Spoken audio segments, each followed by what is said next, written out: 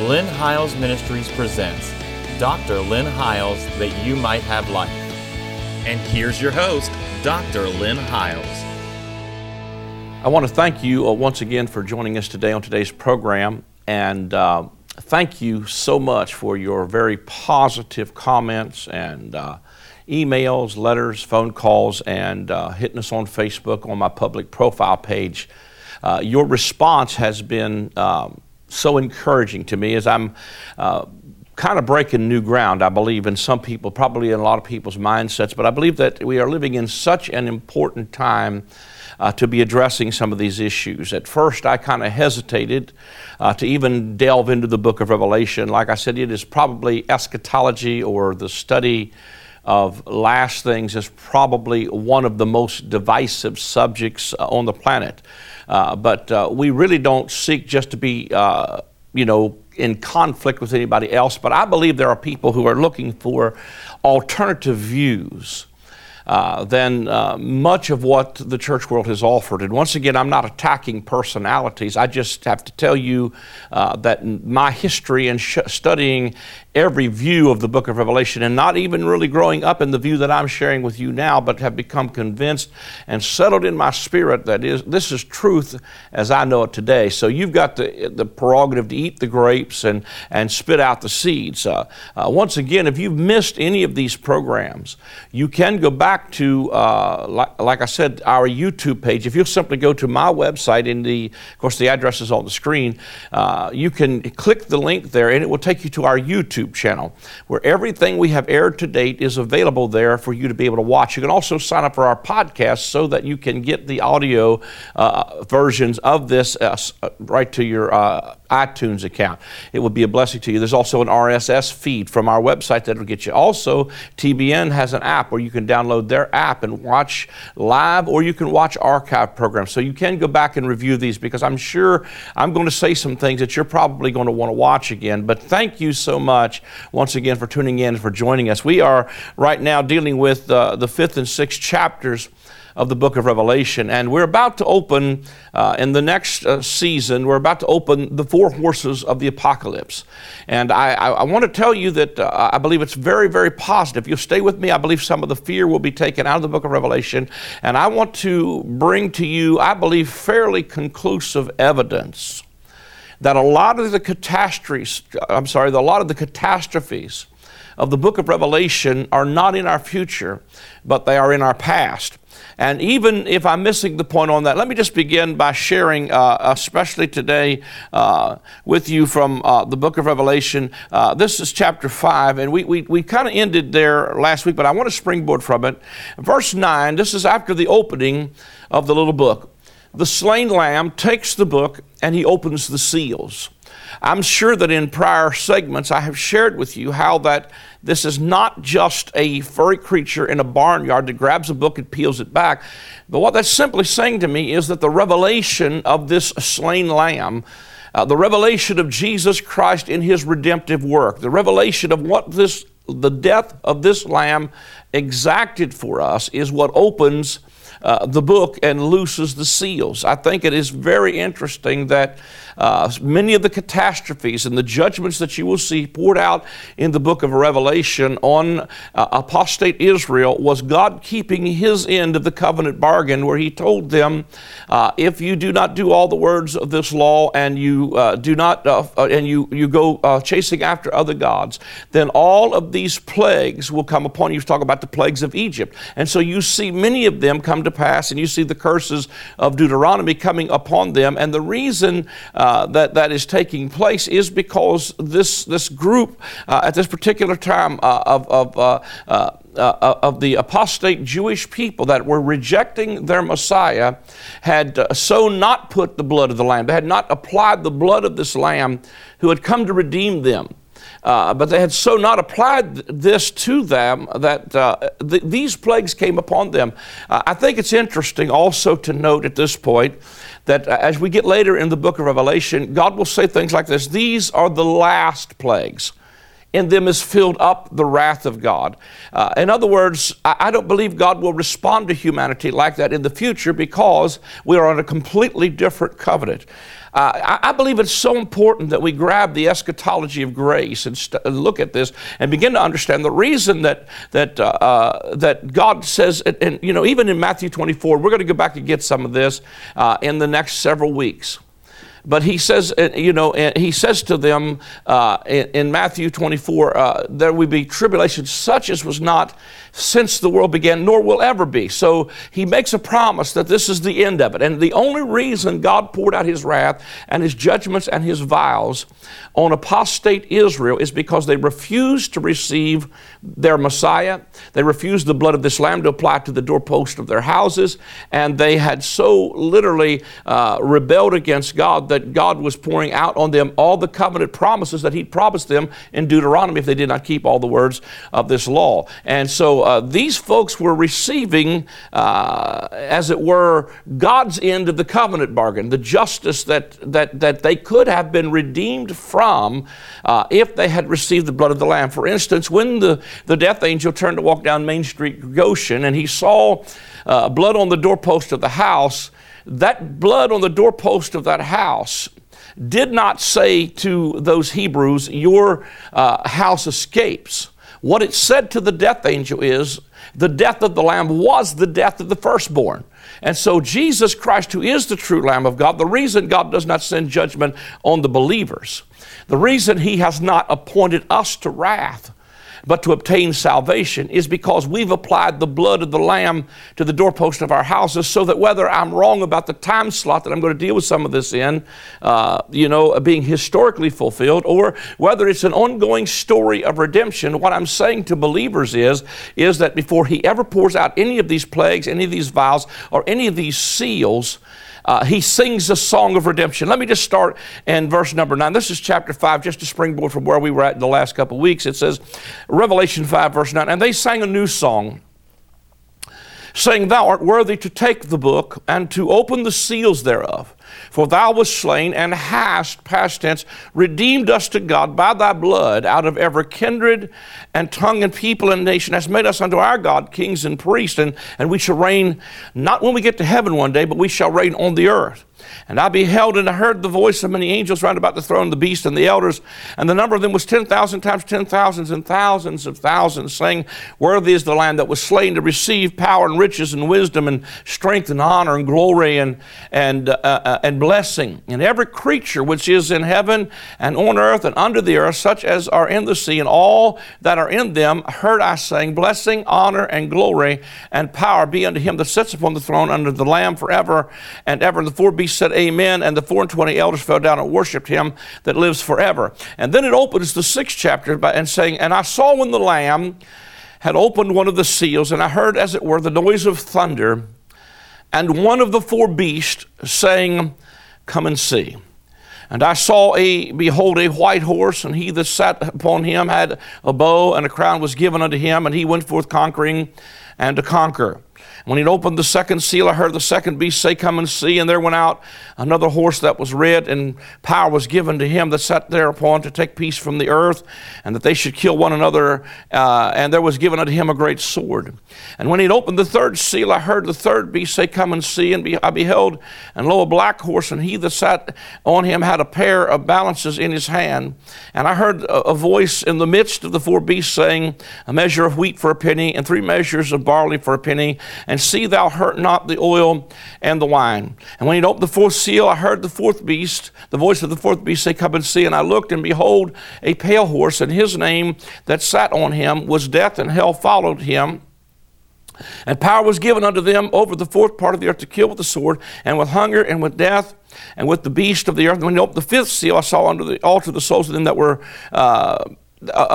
were slain for the word of God and for the testimony which they held. And they cried with a loud voice, saying, How long, O Lord, O holy and true, till thou dost judge and avenge our blood on them that dwell on the earth. That's all I'm going to read out of this particular segment right now. I think it is powerfully important that when this opens, there are 4 beasts that will say, Come and see. Now, what I want you to understand is that these 4 beasts, once again, are symbolized, and we'll just open that in just a moment. But these 4 beasts are saying, Come and see. I think it is very important that the first beast comes on the scene, and he says, come and see. And then I looked and I saw a white horse. The first come and see is written here in the 6th chapter of Revelation, but it is responded to in the 19th chapter of the book of Revelation, where he says, and I saw. So see, the first part of the book of Revelation says, come and see, and the latter part says, and I saw. Now what it says in the 19th chapter is, and I saw one who sat on a white horse, and he had a vesture dipped in blood. His name was called the Word of God, and he went forth conquering and to conquer. And he conquers the beast and his armies, and he conquers all the nations of the earth as they make war against the Lamb, and he makes war with the sword of his mouth. Can I tell you that I don't think it's an accident that the first beast says, come and see, and he says, I saw a white horse rider come out, and then the first response to that in the end of the book of Revelation is, and I saw a white horse, and him that sat was called the Word of God. I submit to you that this first horse rider is not the Antichrist, but it is none other than the Lord Jesus Christ. And I think for powerfully, when you see this in the very first verses of this, that he also had this white horse rider had a crown was given unto him, which was the victor's wreath. He was the winner and the champion of champions. And he had a crown upon his head, which he literally also means he had a right to reign. He went forth conquering and to conquer, but he had a bow in his hand. I believe it was in Bullinger's notes that I saw this in the Companion Bible, but in Bullinger's notes it says that this bow did not have a string on it. The string of his bow was was not connected, because this bow is similar to the bow that's in the book of Revelation chapter 4 when it's talking about the covenant. I submit to you that this bow that's in his hand is a rainbow. This is the messenger of the covenant whom you seek, and he is riding into this situation to show you that he is the conquering king who's coming forth conquering and to conquer. He is the white horse rider of the latter part of the book of Revelation, who is going to defeat every enemy. So what I want to say to you before I even get into a lot of the eschatology of this and a lot of the history of it, I want to talk about the redemptive side first, because I believe there is a historic fulfillment to this. I believe that many of the things that you see, for instance, famines, wars, earthquakes, death, all of these things, death and hell followed, are really the same things that Jesus prophesied would come in Matthew chapter 24. He talked about there will be wars and rumors of wars. He talked about they'll deliver you up to be killed, which corresponds to the martyrs saying, how long, Lord, till you avenge our blood? Famines and war and dearth and earthquakes were all signs that Jesus talked about in Matthew chapter 24, that he said would happen before the generation that he was preaching that to would be taken off of the scene. Jesus says in verse 34, Matthew 24, this generation standing right here will not taste of death till you see the Son of Man coming in his kingdom. Now, I want to tell you that those things, according to the words of Jesus, had to occur within his time slot. We'll come back and set time text a little bit later. But what I'm after in this particular segment is that, well, it looks like all hell is about to break loose here. Wars, famines, earthquakes, death and hell following him. I mean, it's very clear that there is a wrath that is being poured out here in this 6th chapter. However, what I want to say to you as a believer is that before he ever talks about any of these coming catastrophes, before he ever talks about any of these judgments, he simply says to them, they are singing a new song, which is the new song of the new covenant. And what they are singing is, thou hast redeemed us to God by thy blood out of every nation, kindred, tongue, and people, and you are worthy. So what he's saying here is before he ever gets down into these catastrophes, is he's saying whether you hear me in the right time slots or not. The issue here is simply this: no matter what catastrophes come in your life, well, it's historic or whether it's in our future or whatever it is, what he wants you to know as a believer is that this is not in your future. Thou hast redeemed us to God by thy blood out of every nation, kindred, and tongue. So what he's singing is the song of redemption before he talks about these coming catastrophes. So what he's saying is, if you see the blood of this lamb and you see this lamb open the seals, what you need to do is give God some glory, because that's not what's coming to you, it's what you've been redeemed from. He has not appointed us to wrath, not back historically, and not even in our future has God appointed us to wrath. As a matter of fact, every Jew that heard the prophecy of Jesus when he told them, when you see Jerusalem encompassed with armies, you better get out of Dodge. The Bible says that most of them fled to a town called Pella, where there was very few of the believers that were ever, if there was any at all, that were killed in the siege of Jerusalem. So they heeded his word and they were redeemed from it. Now, let me tell you that there's so many things that I could say, and we got a couple segments to unpack this. But these four living creatures, a lion, a beast, a man, and an eagle, are symbolized, according to Adam Clarke's commentary, as the four Gospels, first of all: Matthew, Mark, Luke, and John. But they are also symbolized by the four innermost tribes of the children of Israel. I drew a chart before I came on, just so I could kind of give you a visual picture, a little bit of this.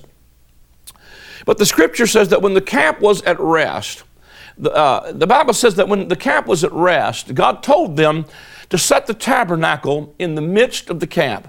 This is a picture of the tabernacle of Moses. If you would be flying over it, let's say from the air, which I know they wouldn't have a helicopter back then, but the view from the heavens would have the tabernacle of Moses.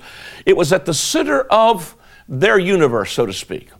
All of the furniture in this tabernacle of Moses was arranged in the shape of a cross, so that every piece of this furniture was at a bleeding point of some place where Jesus bled for us to redeem us. So, but then God told them, I want you to camp in a certain arrangement. When the camp is at rest, here's the arrangement. I want you to camp 3 tribes on the east, 3 tribes on the west, 3 tribes on the north, and 3 tribes on the south.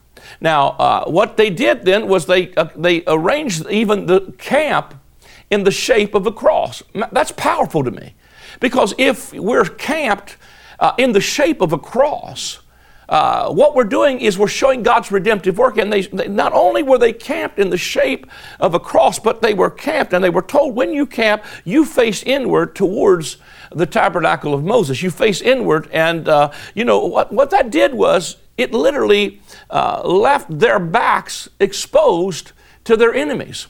And I said, God, why in the world, hallelujah, would you tell your people to camp and be at rest with their back to the enemies? And the Lord said to me, if you've got the cross in focus and you keep your focus on the cross, I got your back. God will be your rear guard. I want to tell somebody listening to me today that's been wearied and scared, even from some of the latest films that are being shown to scare people, is that I want to tell you, God's got your back. If you keep your focus on the cross, the main emphasis even of this ministry is to keep us focused on the central theme of the cross of Jesus Christ. And if we'll keep our focus on that, God's got our back. But I also begin to notice also that if this 3 tribes on this side, if they were facing the tabernacle, and these 3 were facing the tabernacle, and these 3 were facing that way, literally, if these camps were literally facing each other, this guy could see over the back of these guys. So what I'm saying is, not only does God got your back, but God had us camped in a way where not only does God got our back, but we ought to have each other's back. No matter what camp we're in, no matter what tribe we're in, we're all one holy nation. And what I begin to realize is that, depending on where you're camped at, depends on your focus. In other words, if you were at the tribe of Judah, which, by the way, is symbolized by a lion, your emphasis is going to be on the blood on the altar of sacrifice and the water that's in the laver and water baptism. And what you're going to preach is you're going to preach blood-bought, water baptism. You need to be saved and you need to be blood-bought, which is powerful truth. But these guys that are over here, they're seeing the table of showbread and they're going, no, the emphasis is on the Word, because the Word, the table of showbread speaks of the bread of His face. We need to get in the Word. We need to get in the Word. We need to get in the Word. And that's true too. But these guys over here, they're seeing the 7 golden candlesticks with all of its sets of ornaments. There was 9 sets of ornaments on each side of this candlestick.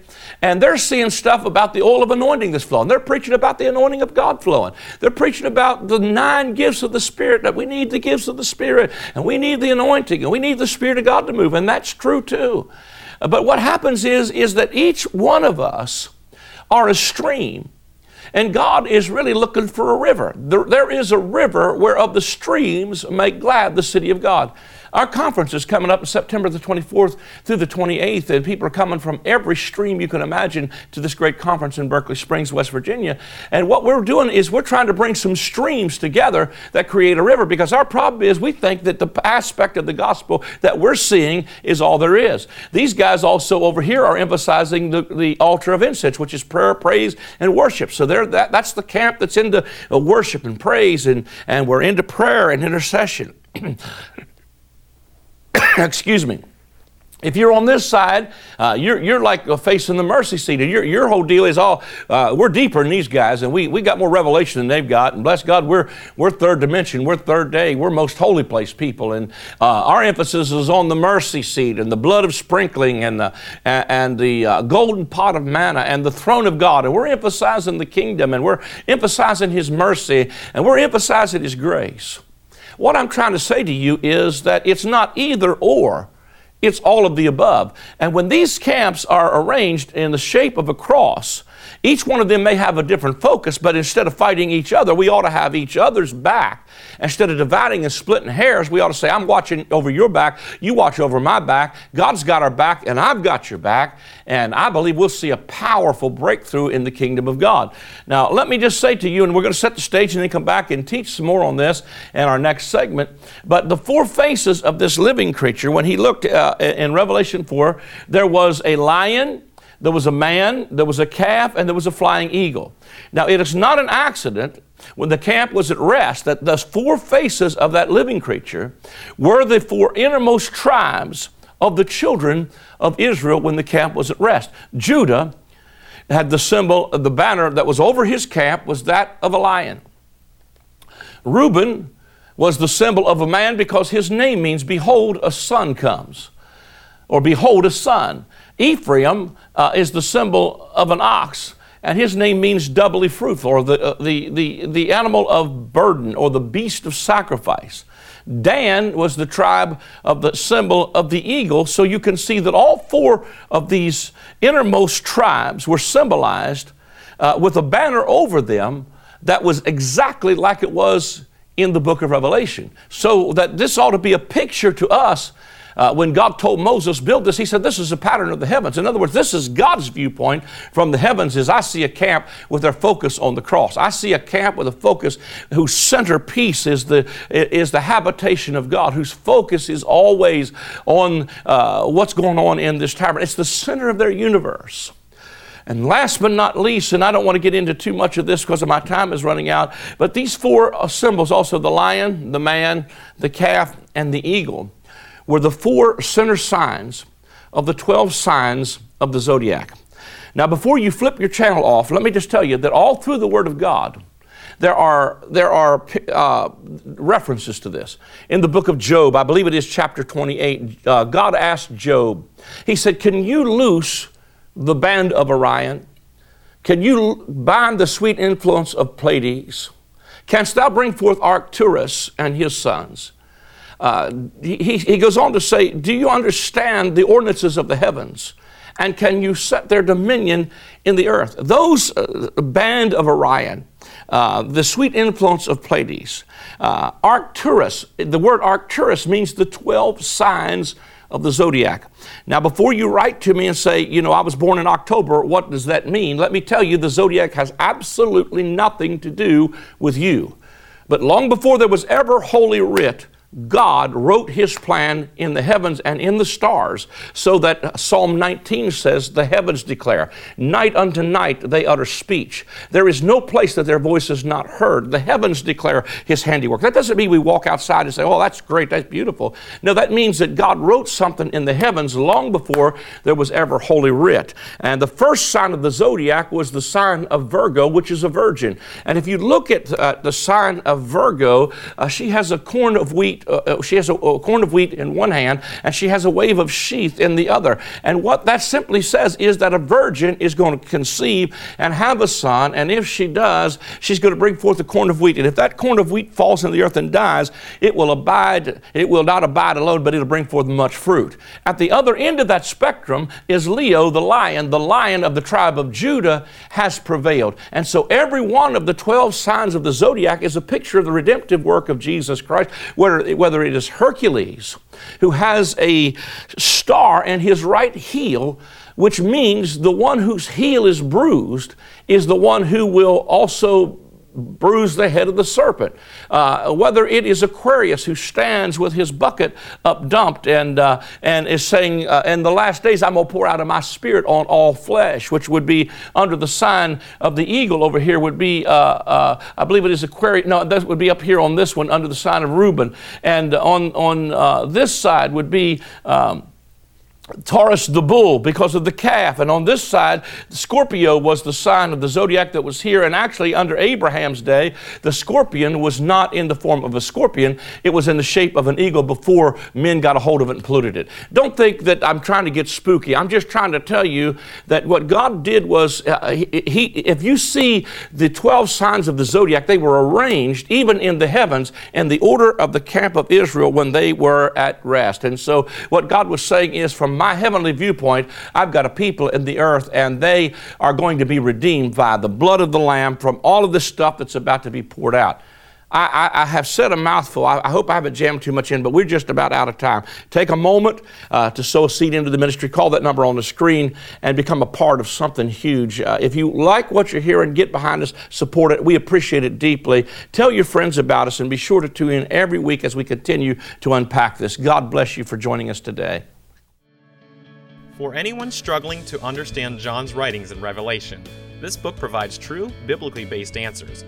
Through detailed insights into the letters John wrote to the 7 churches of his day, you will learn how to avoid the mistakes of the early church to overcome today's trials and tribulations. This book will provoke you to thought and dialogue, bringing greater clarity and revelation of Jesus Christ.